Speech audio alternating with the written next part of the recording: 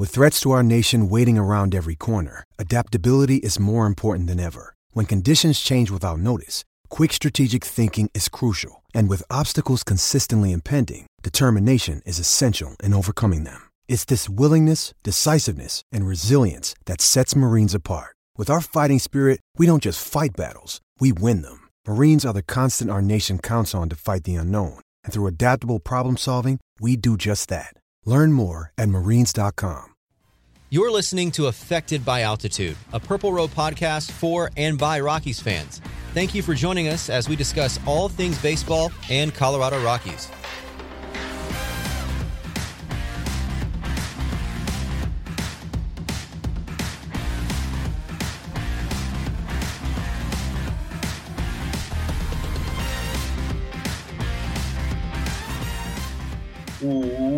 Welcome to Affected by Altitude. This is a podcast hosted by Purple Row, the Rockies affiliation of SB Nation.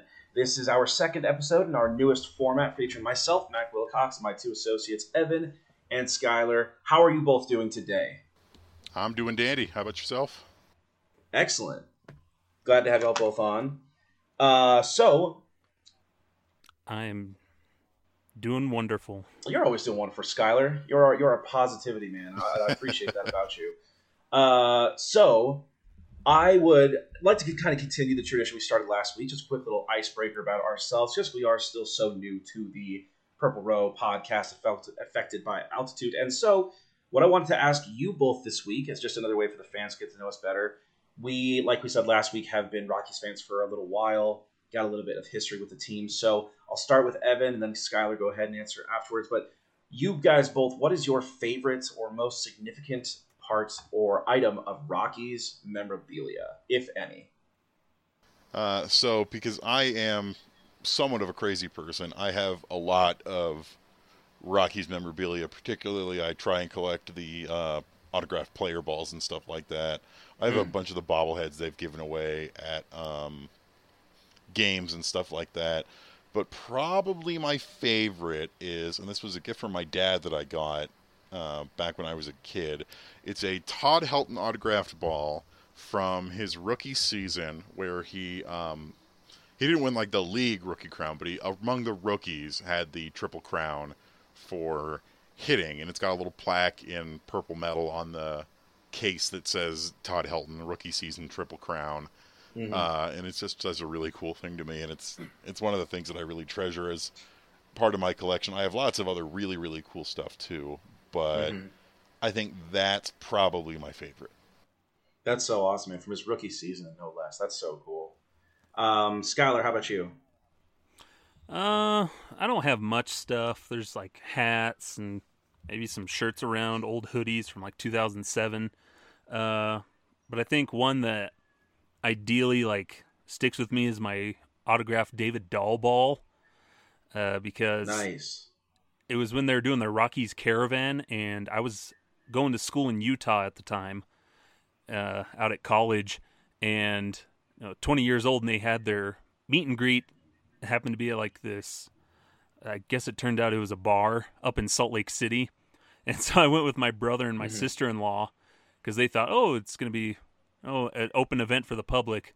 Well, since it was in a bar and I was only 20 years old, like a couple months from turning 21, I didn't get to go inside, so I stood outside in the cold January Salt Lake air and kind of sitting out there waiting, and because I wanted to meet Bud Black, John Gray, David Dahl, a couple other guys were inside, but my brother was inside, and he asked David Dahl, hey, could you come out and talk to my brother for a quick second and sign a ball? And so David Dahl came out, shook my hand, asked me like, what position did you play in baseball and all that stuff. But so that was always a cool thing. That's why it hurt when David Dahl always got hurt and everything. But that was always a good time. It was a good ball. Yeah. That's awesome. Also saw Tony Walters FaceTiming awesome. somebody outside. That's awesome. That's crazy, man. Yeah, David Dahl is one of those guys I know we all wanted to really be successful. What a great story, though, except for having to stay out in the cold all night. That's kind of a bummer, but that's awesome, man. That's really cool. Yeah. The only memorabilia I have of any real note is I've got a ball thrown to me by Wilton Lopez, like I mentioned last week, and then the only other thing that I have that's like actual memorabilia is a little replica home plate That's signed by Yorbi Torrealba, which is really cool. We got that not too long after that World Series run at 07, which is really cool. My dad and my pops is a big Torrealba guy, as am I, obviously, but that was a really cool deal for us to get that from him. He's good people, man. Excellent, guys. Appreciate y'all, telling us some more about yourselves. But let's get into the meat of the matter. And boy, do we have some meat of the matter.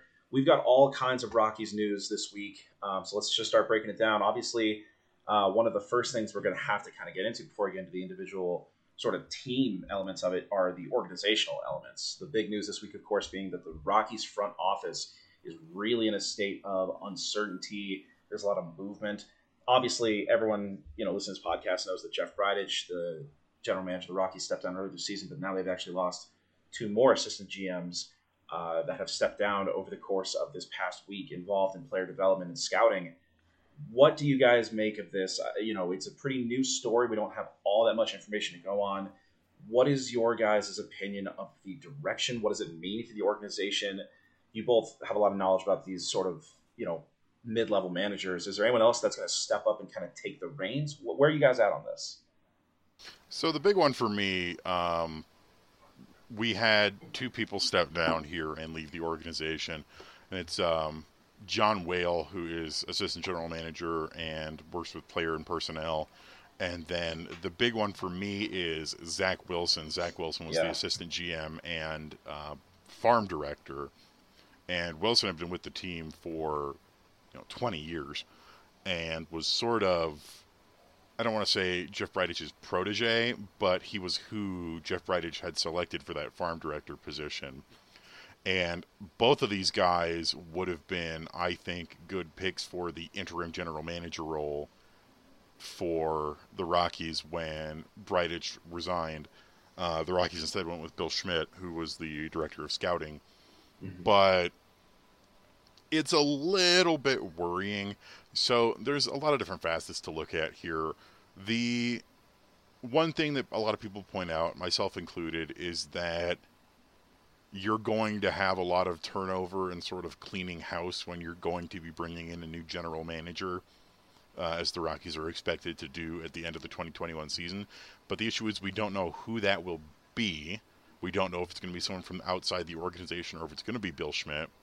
Mm-hmm. And the fact that this is happening in the middle of the season, so close to the draft, and Nick Groke of The Athletic had a very good article breaking all of this down. But Bill Schmidt is no longer running the Rockies draft like he has done for the last many, many years, and It's going to be done by committee. And a lot of other things are going to be done by committee, like scouting and personnel decisions. And when you are so close to the draft, which is in less than a month, and it's such an important time for the organization, and you don't have the full complement of personnel to make these important decisions, especially when the Rockies have such a gutted analytics and research department. Yes. Back in the offseason, 4 of the Rockies' 6 analytics personnel left the team, and we just never replaced them. And so there's a ton of question marks on what happens from here on, if any of these people get replaced before the end of the season, or if it's all going to be during the off season after selecting a new general manager. But it also, there's so many questions about, is Fiesel going to stay the team president, or are they going to bring in somebody else? Is Bill Schmidt going to be named the full-time GM? Do they bring in someone from outside the organization? There's rumors that the Rockies are interested in bringing back Clint Hurdle in some sort of front office capacity. One of our writers here at Purple Row, Renee, brought up that this could be a consolidation of power under Rockies owner Dick Monfort, of get rid of the people who would, fight me on making baseball decisions, because that's always been a concern with Monfort's ownership of the team, is that he's not necessarily a baseball guy, but he wants to be making the baseball decisions. So it's just sort of all over the place, and it's really tough to know exactly what to make of it. I'm not going to be here going doom and gloom, all is lost, but it's definitely, I'm going to sit on my hands and see where we go from here. It's worth noting that the Rockies have posted a listing for a director of research and analytics, which might indicate that they are looking towards finally restocking that analytics department under a new person. Yeah. But it really is just there's not much we can do but wait and see. And the biggest concern for me with the whole shakeup is that the draft is in, 2-3 weeks, and we don't really have a consolidated effort in the front office for running our draft, especially when, as a team, silently rebuilding. They'll never admit to being in a rebuild, but the Rockies are rebuilding. This draft is going to be really important. Mm-hmm. Man, that's a great breakdown, Evan. That's awesome, and I think you're exactly right. There's so many people that are involved with all this. You mentioned Fiesel, and yeah, I remember when we were talking in our Purple Row conversations about who should next step up to take that leadership role. I know you mentioned Zach Wilson as being a huge candidate for that, so to see him now being gone is a huge blow. Skylar, what's your take? Where are you at on this? I like what Evan said, where like the consolidation of power, by Dick Monfort, and the only thing that comes to mind is like, I imagine somebody's just sitting there in their office, and a little hologram of a hooded Dick Monfort shows up saying, "Execute Order 66," and people are just getting wiped out of the front office. But it's really concerning because these your business and your culture is bad when guys that have been there for years and years and have contributed so much to your organization are leaving under their own power. More so not, I'm going to stick around forever, but they're making that choice like, I got to get out of here. And who knows what the conversations or the thought process was for some of these assistant GMs leaving. Even Jeff Bridich, what finally led to that, what those conversations were like. But it feels like these guys are realizing this organization is sick in that front office, and it's messed up, and they need to change, and they realize things aren't going to change, or it doesn't feel like they're going to change, so they're jumping ship, possibly to save their careers and go look at new projects and everything. And it's just a mess in there in the front office, and it's going to be interesting to see what happens and how they're going to consolidate. I try and look at things with a little bit of a grain of positivity. I know it can be tough sometimes to do that, especially when an organization is fumbling a lot like the Rockies have been in recent memory. It's tough because, I don't think necessarily that they were forced out, and I do definitely think it's John Whale, Zach Wilson going, that either they see they don't have a future with this organization or that they don't like the direction in which the organization is headed. The positive aspect of this, like the way you could look at it as positively, is that there is a potential that these guys were going to be replaced anyway with a new general manager coming in. Generally, a GM wants their own staff and wants to fill the front office with their guys. But there is a little bit of a concern for me because all of it is they mutually agreed to part ways, and that was the same thing that happened with Jeff Bridich during the beginning of the season when he resigned, was that he felt, or at least it looked like from his statements, that it was pretty clear that with the shift in power and the general future of the organization, that it would not include him. Yeah, man, you got to think you both nailed it. Skylar mentioned the word culture too, which is really, I think, a good call out because it's just, you guys said, like, if there's just so many different aspects of this, we don't obviously know the full picture. We'll probably never know the full picture, but yeah, this is obviously a story we're going to keep our eyes on as it develops. I'm sure we'll talk about it in future podcasts and in future articles as well. So definitely keep an eye on Purple Row, the website, to make sure you guys are up to date on everything as we just learn more and more about this and kind of track the new hirings and things that are brought on. So yeah, that's awesome, guys. And one last thing here. Yeah. Oh, yeah. Go right ahead, Skylar. So it's not, I was going to say the one last thing that we mentioned in there with the Nick Groke article is something that's really kind of irked him, is also the meddling of Greg Fiesel. and everything, even last year in baseball decisions.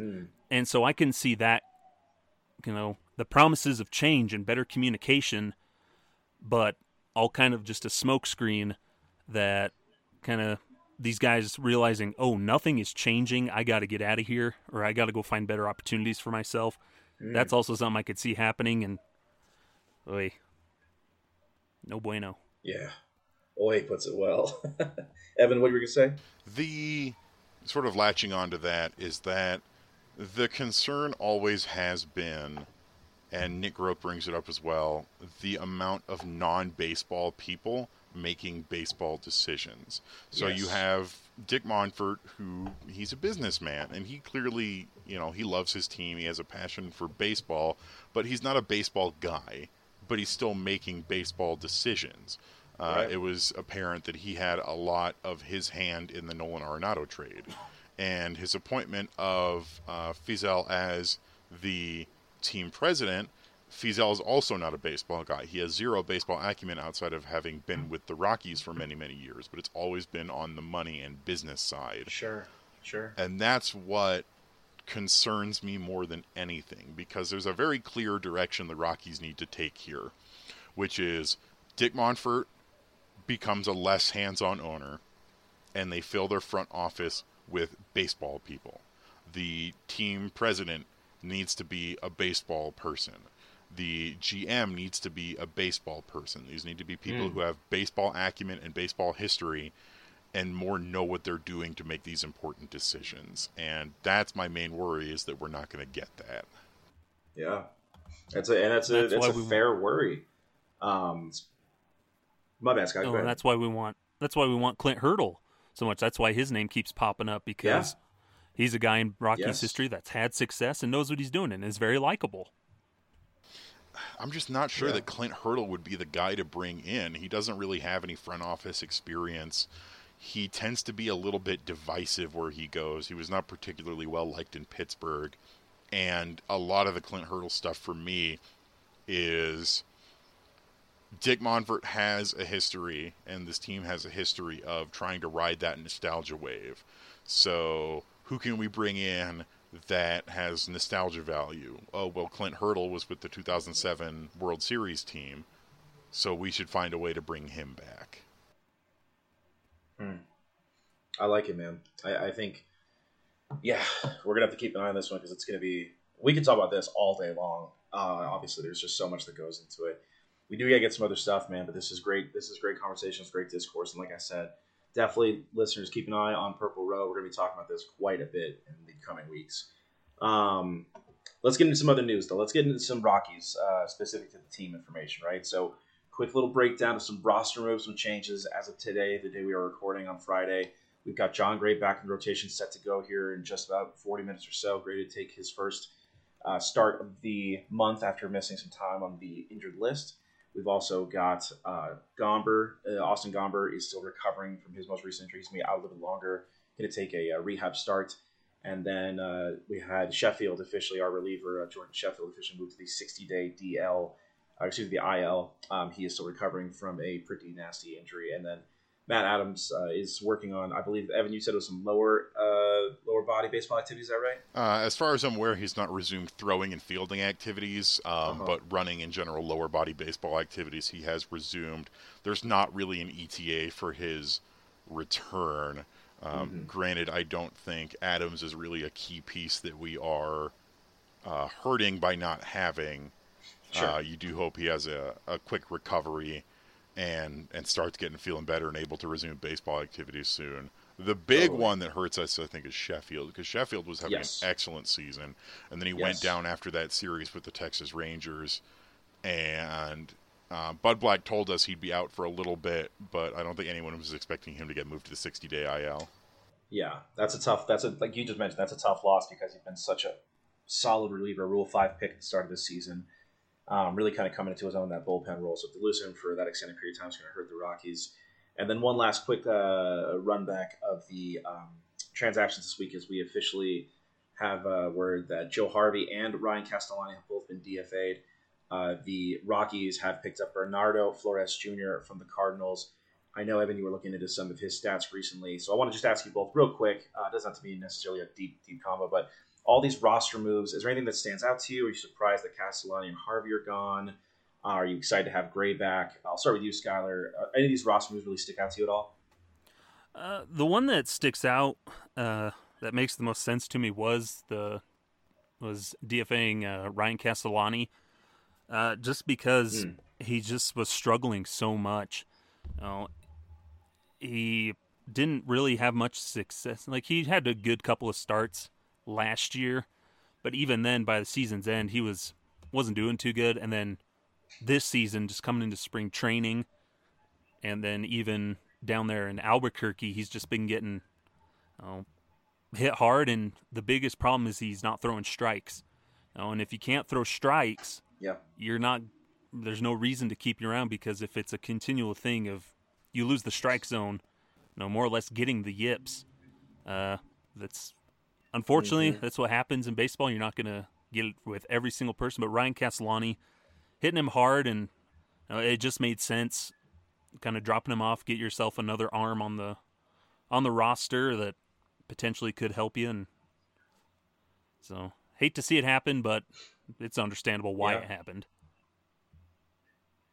Yeah, it's a business. As a quick note to Skylar's point, talking about Ryan Castellani struggling. This season, Ryan Castellani averaging, per Baseball Reference, averaging 8.3 walks per 9, looking at a earned run average of just below 8. So definitely some struggles there. Evan, you were looking at some stats earlier. Anything stick out to you? For Castellani, it really is that walks per 9 where he was just struggling so immensely, and we were all pretty concerned when he came into camp back in spring training, and he couldn't hit the broadside of a barn. He hit several batters. He looked, I didn't want to invoke it at the time, but he looked like he had the yips. And so he didn't break camp with the team, which some people were shocked about. And instead, Chichi Gonzalez broke camp with the team. And down in Albuquerque, he's just not been able to put it together. And maybe a change of scenery will help. I'm not sure he gets claimed on waivers. I think he ends up getting re-signed back to Albuquerque to see if we can sort of fix what his woes might be. But he's pitched 35 2/3 innings in AAA this year, and his ERA is 7.82. And with that colossal walks per 9, it's just, this was the right move to get someone off the 40-man roster and bring in some reinforcements. And it's sad because he was such a nice story last year when he made his debut. But this was the move that needed to be done. The move I don't like is from last week, or earlier this week rather, designating Joe Harvey for assignment. Because that was a little bit of a surprise move, that one, for sure. Because Harvey was pitching very, very well for the Rockies down in Albuquerque. Across 13 2/3 innings, he had an ERA of 2.63 and 20 strikeouts. And this is a Rockies team that's really sorely hurting for bullpen help and for pitching help, and designating him for assignment was just such a strange move to me, because this is a guy who was playing well enough to earn a call-up, if anything. And I think we definitely risk him getting taken on waivers more than Castellani. Right. Yeah, especially Harvey only been with the Rockies organization for the last, keep me honest here, Evan, I believe last year, right? I think they signed him in 2019 from the New York Yankees. So, it's a pretty quick move. Be very interesting to see if he does manage to clear waivers. I'm kind of with you. I think it's unlikely. I think it's very possibly gets picked up by another organization. But be very interesting to see what's kind of next for him as he more than likely departs the Rockies organization, see if another team picks him up, is able to slot him into a reliever spot for them. Just more stuff to keep an eye on, man. And you guys both said it. I think Castellani, one of those guys, you sign him out of high school, had a lot of really high hopes for him. It just kind of hasn't worked out, especially this season. Those are shocking numbers. You both mentioned the walks. Anytime you get over that, like 3 or 4, it starts getting real scary. When you're looking at something like 7 or 8 walks a game, that's intense. Let's do a quick little preview of the week coming up. We'll take a little ad break after that, but as we record today, the Rockies getting ready to start their next series in Milwaukee. And then coming up next week, I'm sure the story that's going to be on the minds of every Rockies fan is going to be the Rockies hosting the St. Louis Cardinals. There is obviously one player on the St. Louis Cardinals that a lot of people are very much looking forward to seeing. That is obviously Paul Goldschmidt. No, I'm playing. That's obviously the third baseman of these St. Louis Cardinals. Yeah, Paul Goldschmidt, man. He's the guy everyone wants to see. No, it's gonna be Nolan Arenado. We don't have to get too much into the history there. I think we've all, read the articles, understand, as much as we possibly can at this point. But I guess, what do you guys take from this? Is this going to be a welcome homecoming of a hero, the fans all clapping and cheering, or is there going to be a little bit of animosity from Rockies fans welcoming back Nolan Arenado to, a place that some people maybe fairly or unfairly felt he kind of dipped out on? Evan, I'll start with you. What is your opinion of the fan reaction? What's it going to be? What should it be? And what is your take on the return of Nolan Arenado to Coors Field? So the series starts on July 1st, and I think his first appearance, there's going to be no in between. He's either going to get a standing ovation, or he is going to get booed immensely. And there's going to be no in between. I'm leaning towards he's probably more likely going to get a standing ovation. Yeah. Rockies fans, for whatever may have happened, still really do love him. And I admit that I was a little frustrated with how things went down, and I was not entirely on Nolan's good side, or rather he was not entirely on my good side, just with some of the things that happened when he first started with St. Louis this season. But I definitely have to admit a lot of that has faded with time, and I'll be looking forward to see him. I'll be happy to see him. I hope he does terribly while he's here. I'm not gonna lie. Of course. But it'll be nice to see him at least back in Coors Field. Yeah. And it definitely hurts a little bit less knowing that right now Cardinals fans are going through a very similar thing that Rockies fans did in 2020, with the team is not doing so great. The Cardinals are kind of struggling right now. And the rumor mill about what Nolan is going to do after the season is a buzz. Yes. Is he going to opt out? What's going to happen? Is he going to stay? Where does he go if he opts out? And I think it's a lot because Nolan does seem pretty frustrated, where the Cardinals, he signed up for a playoff team, and they're not really getting that. The Cardinals are below 500 right now. They're 36-39, which is in sort of a competitive NL Central with the Brewers and Cubbies on top. Not necessarily going to cut it, especially when there are plenty of other teams in the National League with much better records. That leaves them potentially missing out on even a wild card spot. There are 1, 2, 3, 4, 5, 6, 7, 8 other teams with more wins than the Cardinals right now. And that's sort of what he was dealing with when he was here. And then now the fans are like, oh, is he going to opt out? Is he going to leave when we just got him? And I don't really know. My guess right now, if the Cardinals maintain their current trajectory, is that he does opt out. My hopefulness would be that Nolan is going to then come straight back to the Rockies hat in hand and say, hey, I want to play with you guys again. Right. But that's probably not going to happen. So as long as he doesn't go to the Dodgers, I'll be fine. And we're good. Yeah, that'd be tough to swallow, Tim going over to LA. You mentioned the Cardinals, right? You mentioned that they're not really playing up to their expectations. As we record today, we got to preface that with everything I say, right? As we record today, the Cardinals in the midst of a 4-game losing streak. They actually have 3 games under 500, and maybe surprisingly, only have 5 more wins than the Rockies do. Rockies have not a great season, but the Cardinals not playing up to the expectations that their fans had, and certainly not that Nolan has. Skyler, Nolan take. Give me one. I think the solution to when he shows up at Coors Field, the way you satisfy both, because that stadium's going to be mostly full of Cardinals fans anyway.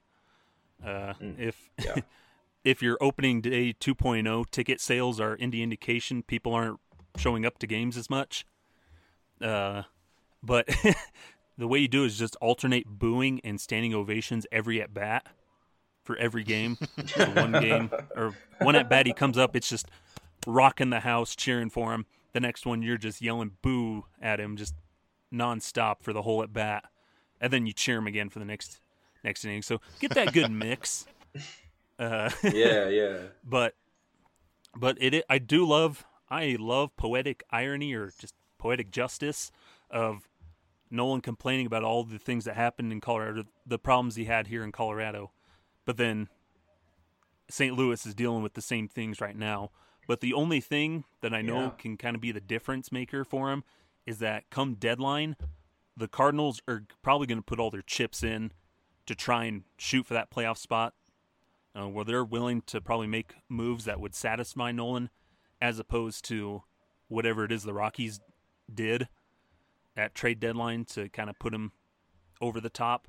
So I think the Cardinals have seen the mistakes of what Colorado did, and they can kind of make the difference there. Go all in, try to satisfy him, try to make him happy as much as they can, because that opt-out is very looming. But even if he opts out with them and goes somewhere else, that's still poetic justice to me. Yeah. And you make a good point as well about the Cardinals probably being more active at the deadline. The Rockies organization has, there is a bit of a track history of the Rockies potentially being in situations where they might be able to kind of get a higher playoff spot and not really making the kind of moves you'd expect a lot of these upper echelon playoff teams to make. So to Skylar's point, it's entirely possible that the Cardinals will say, look at the Brewers and look at the Cubs. We got to make some moves here and give them some help. So that's a really good call out, actually. And it will be interesting to see what they, decide to do if they, really make a strong effort to keep him around and keep him satisfied, or if we're just kind of looking at a quick little stop in St. Louis and then from there, we'll find out. Let's go ahead and take a quick ad break. We are going to keep on talking about the sort of around the MLB. Got a lot of stuff to talk about as far as the sticky substances. That conversation never ends. Talk about the All-Star game. Talk about the uniforms they're wearing at the All-Star game. Got to get into that. So stick around for some more baseball talk from myself, Skylar, and Evan. We'll catch you in just a minute. Welcome back to Affected by Altitude. Appreciate you guys sticking with us through that break. Let's get back into it. So we are going to talk about the MLB, some of the general topics that are circulating around the league. But before we do, we have to talk about these two young players that have really stepped up to the Rockies. Last week we talked about Raimel Tapia and his hit streak. It did unfortunately come to an end recently in this series with Seattle. However, no question he's still been such a huge part of their recent success.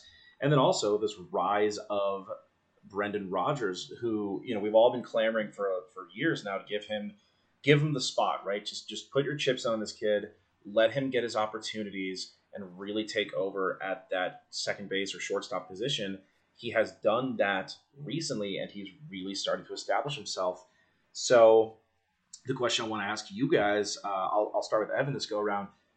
Is this it? Is this the crowning of the new second baseman of the future? Is Brendan Rodgers the guy?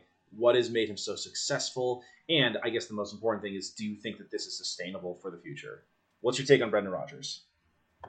So I think it's still too early in the season to be like, yes, officially he's the guy.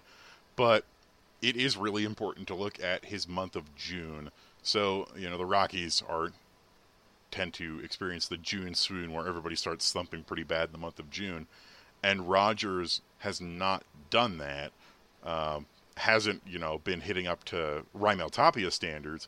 But in the month of June, he's slashing 290, 357, 565. He's got 4 home runs so far, and he's really starting to get a hitting groove, whereas in the month of May, he was only slashing 192, 276, 192. And then in June, just things really started picking up for him, especially after he got that first big league home run of his against the Athletics in the beginning of the month.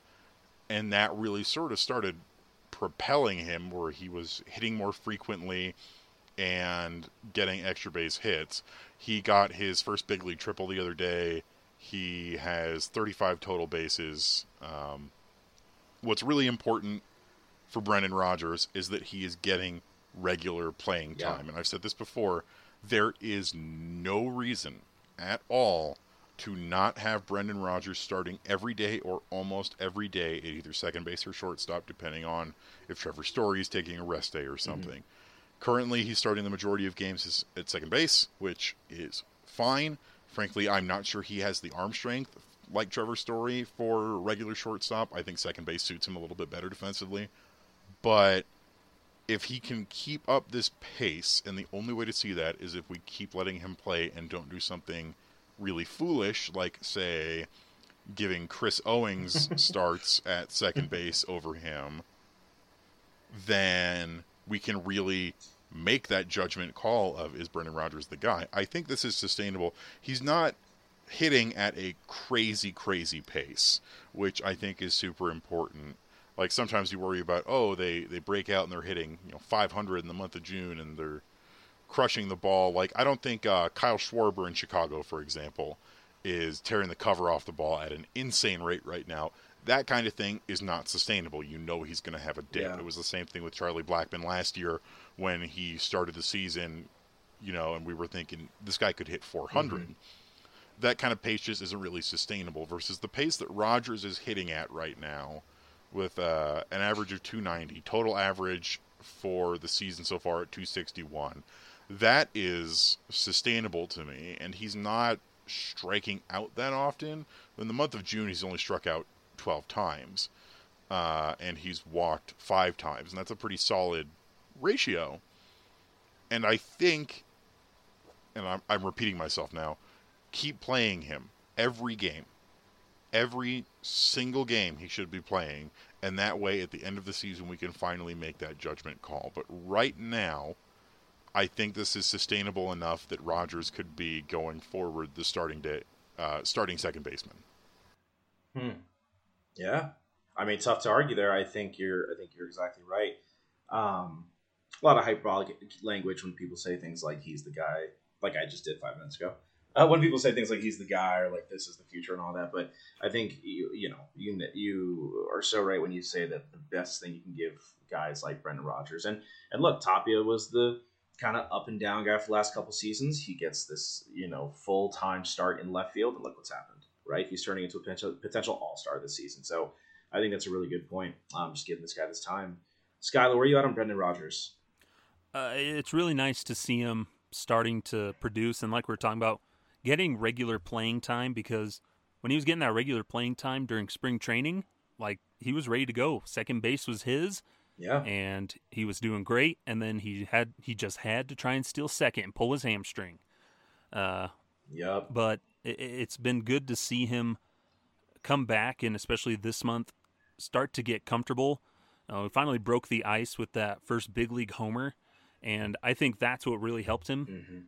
It's helping him with his approach, and he's making a lot more contact, because in the past we've seen him in just the small sample size we've seen him, he's struck out a lot and just couldn't put the bat to the ball. And that's something he's doing now. Like I mentioned, only 12 strikeouts, at least this month or whatever. Him not striking out is a great sign of progress, because I'll take a ground out or I'll take bat on the ball anytime over a strikeout, because you can't get on base. Well, it's a lot harder to get on base if you strike out. Putting the ball in play, a lot more likely you're going to get on base. And so I really like that he's getting to be able to play, even if it's not every single day. But if he's going more than 2 days without playing, then we're doing wrong. But if it's like even at the least playing every other day, that's better than him riding the bench for a week like Connor Joe was just doing, or Sam Hilliard struggled with at the beginning of the year. So got to get him in the lineup, and I think they're finding that rhythm now. And once Ryan McMahon gets a little bit more healthy, I think Joshua Fuentes is kind of turning into the expendable piece this offseason and something. So we'll see, but it's good to see him playing more and more. And like I said, I don't know if he's going to be the shortstop of the future, especially with the inevitable trade of Trevor Story, but getting Rodgers in that lineup, getting him in that middle infield, it's going to it's going to go a long way to help the Rockies moving forward in the future. Yeah. I think it's tricky because the Rockies do have to prepare for the potentiality of a life without Trevor Story, Right. but I'm not sure that Rogers has the arm strength for shortstop. We've seen him, try and make some amazing plays, but he just doesn't have the power in his arm to get the ball there fast enough like we've seen Trevor Story do. A lot of that could be just because we're really, really spoiled with Trevor Story being an excellent defensive shortstop. Right. But if Story is gone next season, then Rogers will obviously be starting at shortstop. The question then is who's at second base, because frankly I think Ryan McMahon should be starting every game at third base, which leaves us, we need to figure out then who's going to be at first base if CJ Cron is not here next year, because there's a potential aspect of us trading him at the deadline if we are sellers, which we are more than likely going to be. But Rogers definitely is showing, at least for now, that he's got a place in the future of this middle infield. And it really is, being injured derailed him. And we saw that happen in the years previous. And when he came back from injury in May, he was really, really struggling. And then when he finally hit that home run and started breaking open, that was him hitting his groove. And I can definitely see earlier on not playing him every day because you want to be careful with him while he is coming back so you don't re-injure him, especially with his injury history, because you don't want him to turn into another David Dahl, Right. who had such potential but just incredibly poor injury luck. But at this point, I think he's showing that he's now healthy enough you need to have him on the field every day or every other day. I agree with Skyler on that. Totally. Quick little stat check. Very nice article by Kevin O'Brien of PitcherList.com called "Is Brendan Rodgers Finally Becoming the Next Star in Colorado?" You guys both mentioned, and Skyler really got into it about the contact rate.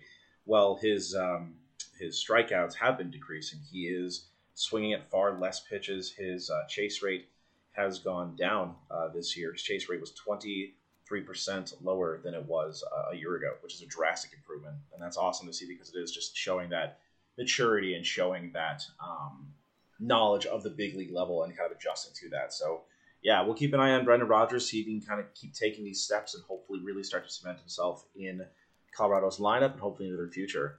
But let's get into the general landscape of baseball, shall we? The big story, obviously, we touched on it briefly last week, but we really kind of saw it put into action this week. And that's as Tyler eloquently put it in our little group chat, he put it as TSA checks for these sticky substances in these pitchers. We saw some pretty wild reactions from guys like Max Scherzer and Tony Romo, where they were Sergio Romo. What did I say? Did I say Tony? That's embarrassing. Cut that. But we saw, and there now it's in. And we saw Sergio Romo dropping trowel in the middle of a baseball game on the field, right? Because they're so indignant that they are being searched as many times as they are. It's funny as we watch it because it's just so outlandish. But is this a problem? Is this getting a little bit too ridiculous? Are baseball games going to kind of become this weird circus act of having to, check your glove? We saw a glove get removed from a game earlier this week because it was too light a color. Where does that end? Is it okay right now? Are you guys fine with how this has progressed? Or is it already kind of passing that line of, checking for substances by nature of keeping the game pure, or is it becoming farcical? Where are you guys at on this? I'll start with you, Skyler.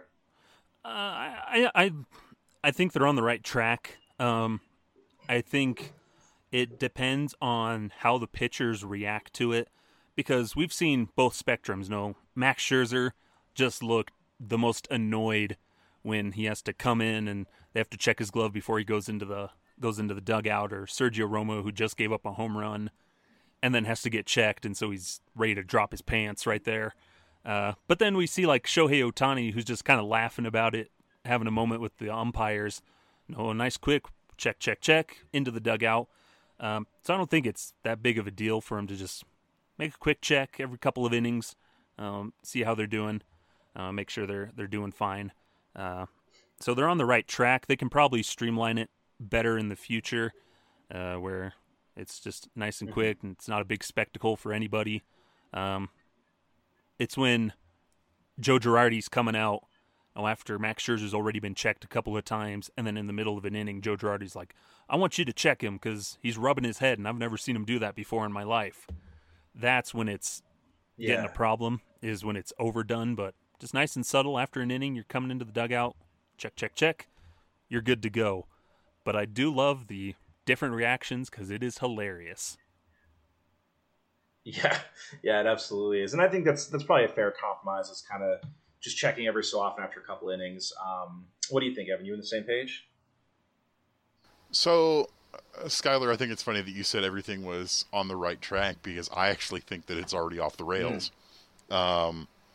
Because in the first week, we've already seen all the weaknesses of the current system exposed. Joe Girardi is able to abuse the rule of wanting to have a pitcher checked to try and throw Max Scherzer off of his game, where Max Scherzer was checked like 3 times during that game. So you think it's tactical? And in Girardi's case, it definitely was. And I think that's, people talk about the spirit of the game, but I think that's not exactly sporting.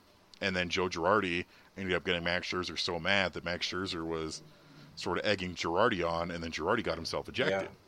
Yeah. And we see people get really frustrated with having to do it on the field repeatedly. And I think it shouldn't be done on the field. I think the best way to do it is if you're going to have a guy checking the pitchers, just right before the inning starts, have a guy on the dugout stairs. All right, you're going out. Let me see your glove. Let me see your belt. Okay, go. And then same thing maybe at the end of the inning if you didn't do it at the beginning of the inning. And then go from there. Because you're seeing it get in the way as well. This kid for the Mets made his major league debut and was getting a standing ovation as he walks to the dugout. And right before he gets to the dugout, the umpires stop him and do his check. And that totally sucks the air out of that whole moment. That's such an important moment. You're heading to the dugout after your first big league pitching appearance, getting a standing ovation from a roaring crowd, and they stop you before you can get to the dugout to frisk you for sticky substances. And that's no fun. That's not a way to do it. If you must check people, why couldn't there have just been a guy sitting in the dugout after he got back going, all right, good show, let me see your glove, let me see your hands, let me see your belt, cool. Make it that kind of thing where they had, when they were doing COVID precautions, they had a guy in the dugout doing like screenings and temperature checks and mask checks and all that stuff.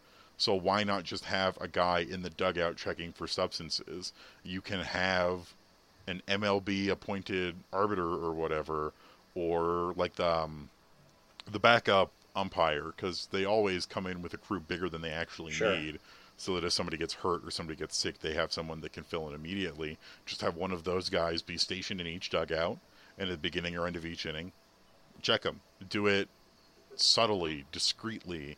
You don't need to make a show of it on the field, which is making pitchers get frustrated. And then, as entertaining as it is to watch Sergio Romo take his pants off in the middle of a baseball game, it's not needed. It's not necessary.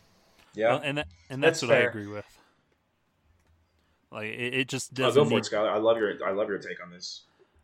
Well, like you're saying it, like I was saying, like it can be streamlined there in the future. Like they don't need to make a big spectacle of it out on the field, and you said just having them check right there in the dugout before they come out, or in the dugout as soon as they come in. So then it's not a big spectacle.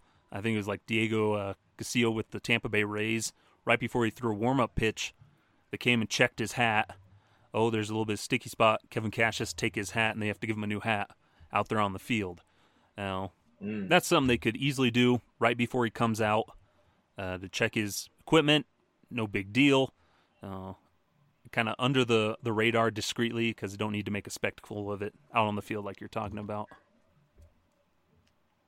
Yeah, and that's a good point. I think I'm sort of so personally I'm sort of both of y'all, because I do think that there's something to be said about the just not using sticky substances in the game, right? I think obviously you've seen this precipitous rise in strikeouts over the last couple seasons.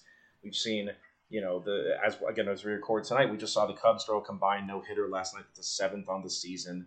Seems like we're on track to break the number of no-hitters in one season fairly easily. I think it's totally fair to take a look at these sticky substances and, like Skylar said, kind of preserve that integrity, because it is true. I think you mentioned it last week, in fact, Skylar, that like by the rule book, like you can't have sticky stuff. That's just what it is, right? You cannot add anything to the ball.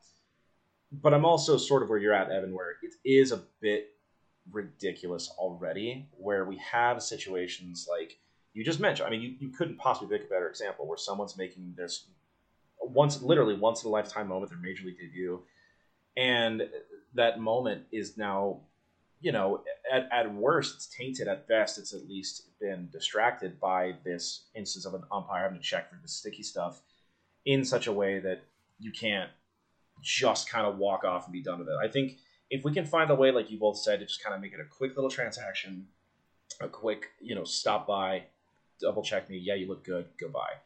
I think that would be best. I would like for them to maybe try and make that process easier for the pitchers, because, like Evan said, the situation with Girardi and Max Scherzer, it did start off kind of silly and funny because it was so different, but it did sort of get out of hand. When you're having players and managers going at each other and being ejected for stuff like that, it kind of is no longer fun and goofy, and now it's a bit of a I don't want to say a safety thing, because I don't think anything physical would happen, but you don't want to have those kinds of tempers flaring over something like this. That seems a bit, of an overreaction at least. So, yeah, we'll see if anything develops from it. I'd like you both say, I think that it could be done in such a way that's a little quicker and more transactional, not so, song and dance about it. Last topic I want to get to, and it's going to be a contentious one, like the one that we just talked about, was this one's going to be hitting a little bit closer to home, though. The All-Star Game is coming to Colorado. We mentioned this last week, but we now officially have our All-Star Game swag. We've got the merchandise. We now see what the teams are going to be wearing. So a couple of things to talk about there. For one, the American League and the National League will wear American and National League uniforms during the actual All-Star Game, as opposed to wearing individual team uniforms. The team uniforms will be worn during the Home Run Derby, but during the actual All-Star Game, they'll be wearing those two uniforms. And then the uniforms themselves have not been very well received by fans and by, ourselves, if I'm just being, totally honest about it. They are not exactly up to snuff, let's say. I'm going to start with Evan, because I know my man's got something to say. You and I were talking a bit before we came on the air about these uniforms, and you kind of did some history and looking into the various uniforms we've seen in the last few years since this tradition has begun. So, Evan, give me a hot take, because I know it's coming. Uniforms, the All-Star Game, break it down. These are without a doubt the worst All-Star Game uniforms I have ever there seen. There it is. I knew it was coming. They started doing the American League and National League jerseys, I believe it was 1997, and these are the worst ones. And there have been some bad ones. My memory goes back to 2000 when it was hosted by the Braves, and they had these very odd vests. And I don't dislike vests. I obviously love the Rockies vest, but they just weren't particularly well designed. But it's funny I should mention the Braves, because it's very clear that these are hastily repurposed from the game being in Atlanta originally. Yeah. You have the very well-known Rockies colors of navy, red, and tan in addition to white, where they just don't match at all. There's no purple on the actual uniform. And then the hats are navy with the purple Rockies All-Star logo hastily thrown on the front, but the actual logo face for the team logos is red. Mm-hmm. And it clashes tremendously. And then the collar and the sleeve trims have this weird floral print that is supposed to be... I was told that it's supposed to represent the state flower. And that's not a columbine. That looks like the state flower of Georgia. And then they're two-button pullovers. And I don't mind pullover jerseys. I think they're better suited towards minor league teams. But it's going to be like 100 degrees in Colorado in the middle of July. Players have already said that pullover-type designs make them uncomfortable. Wearing the undershirts can cause them to overheat, so they want to have those buttons undone. It's why we see people like Ben Bowden or even Ryan McMahon keep some buttons undone, because it helps keep them cool. Sure. I think it's a terrible decision to have a two-button pullover for the middle of summer for the All-Star Game, especially when not all of these athletes are going to be ready for Colorado heat. And then the general design, even taking out of the fact that there's no Rockies anything to them, is that they're really not very good looking. The 3-letter abbreviation for the city on the front in red, with the team's logo for some reason right in the middle of that, and then the National League is wearing white and the American League is wearing navy blue. Yeah. And it's really frustrating because over at Rock's Pile, Nathaniel Sunshine, at n_sunshine_55 on Twitter, in just a couple of minutes, threw together a mock-up of the same jerseys, but, actually with the Colorado flair. So you can keep the home one white, but change the typeface on the front with the team abbreviation to purple. The color on the sleeves, the trim for the floral print is now purple on the National League jerseys, and is actually, Colorado Columbines for that floral print. And then on the hat, you change the team logo to purple with the silver outline. And then with the American League jersey, it's a purple jersey with gray typeface and gray on that floral print, but it's still pretty obvious that they're at least somewhat Colorado themed. And I'm really disappointed because I love jerseys. I collect jerseys. I love All-Star jerseys. I love seeing what they do. And this is just really lazy. And especially something that one of my friends noticed is that the Toronto Blue Jays, the Canadian team, have an American flag patch on their All-Star jersey. Yeah. And the fact that these are the prices very heavily increased. The Authentics are $400 under Nike. It's not worth the price tag, and it's so frustrating to me because everyone talks about, it's got to be the supply chains due to the rapid change of venue and due to COVID. But the Rockies, within a week of having the All-Star game announced as being held at Coors Field, had a logo ready to go and merch turned out. A great logo. Yeah. So I don't know. I hope these, I hate to say it, I hope these don't sell. Honestly, I hope that MLB listens to some fan backlash and maybe tries to get new jerseys done. Not necessarily even for purchase. If you can get new jerseys out there just for the players to wear, and then some point after the game say, our bad, here's new jerseys for the fans to buy, that'd be fine with me. But this is such a misstep, and it's such a bummer because the All-Star game in Colorado is such an exciting thing, and this is what we got. I think you're right. I think it's earned, and the fan backlash has been swift and it's been critical. Right? It's once they were released, there was a very, very vocal wave of people that were basically echoing the same things you're saying right now, Evan. Skylar, what do you think? Are you a little bit more forgiving of these, or are you pretty much of the same mind? I wouldn't even let my dog sleep on these things. Because this reminds me exactly like those new era caps that they were trying to put out with all the area codes and clip art. Like, that's what this jersey is missing, is just some area codes and clip art. Like Evan hit it on point. I think the very notable colors of Colorado of red, blue, and white. That's something I love about the All-Star game is the jerseys reflect the city and the team. And when they're down in Miami, these nice orange, these nice orange jerseys that look like the Marlins uniforms at the time. And how hard is it to just make a purple jersey? And so a huge misstep, and like we were saying, they obviously, these were already ready to go for for Atlanta, and they just copy and pasted and say, hey, here we go. And so it's rough, and the one thing we didn't it's absurd that they don't get to wear their regular jerseys during a game, because that's the best part about the All-Star game is you get to see all these different uniforms playing together. Yes. And you get to see, I don't know who this guy is. Oh, he plays for that team. Why he's an All-Star now.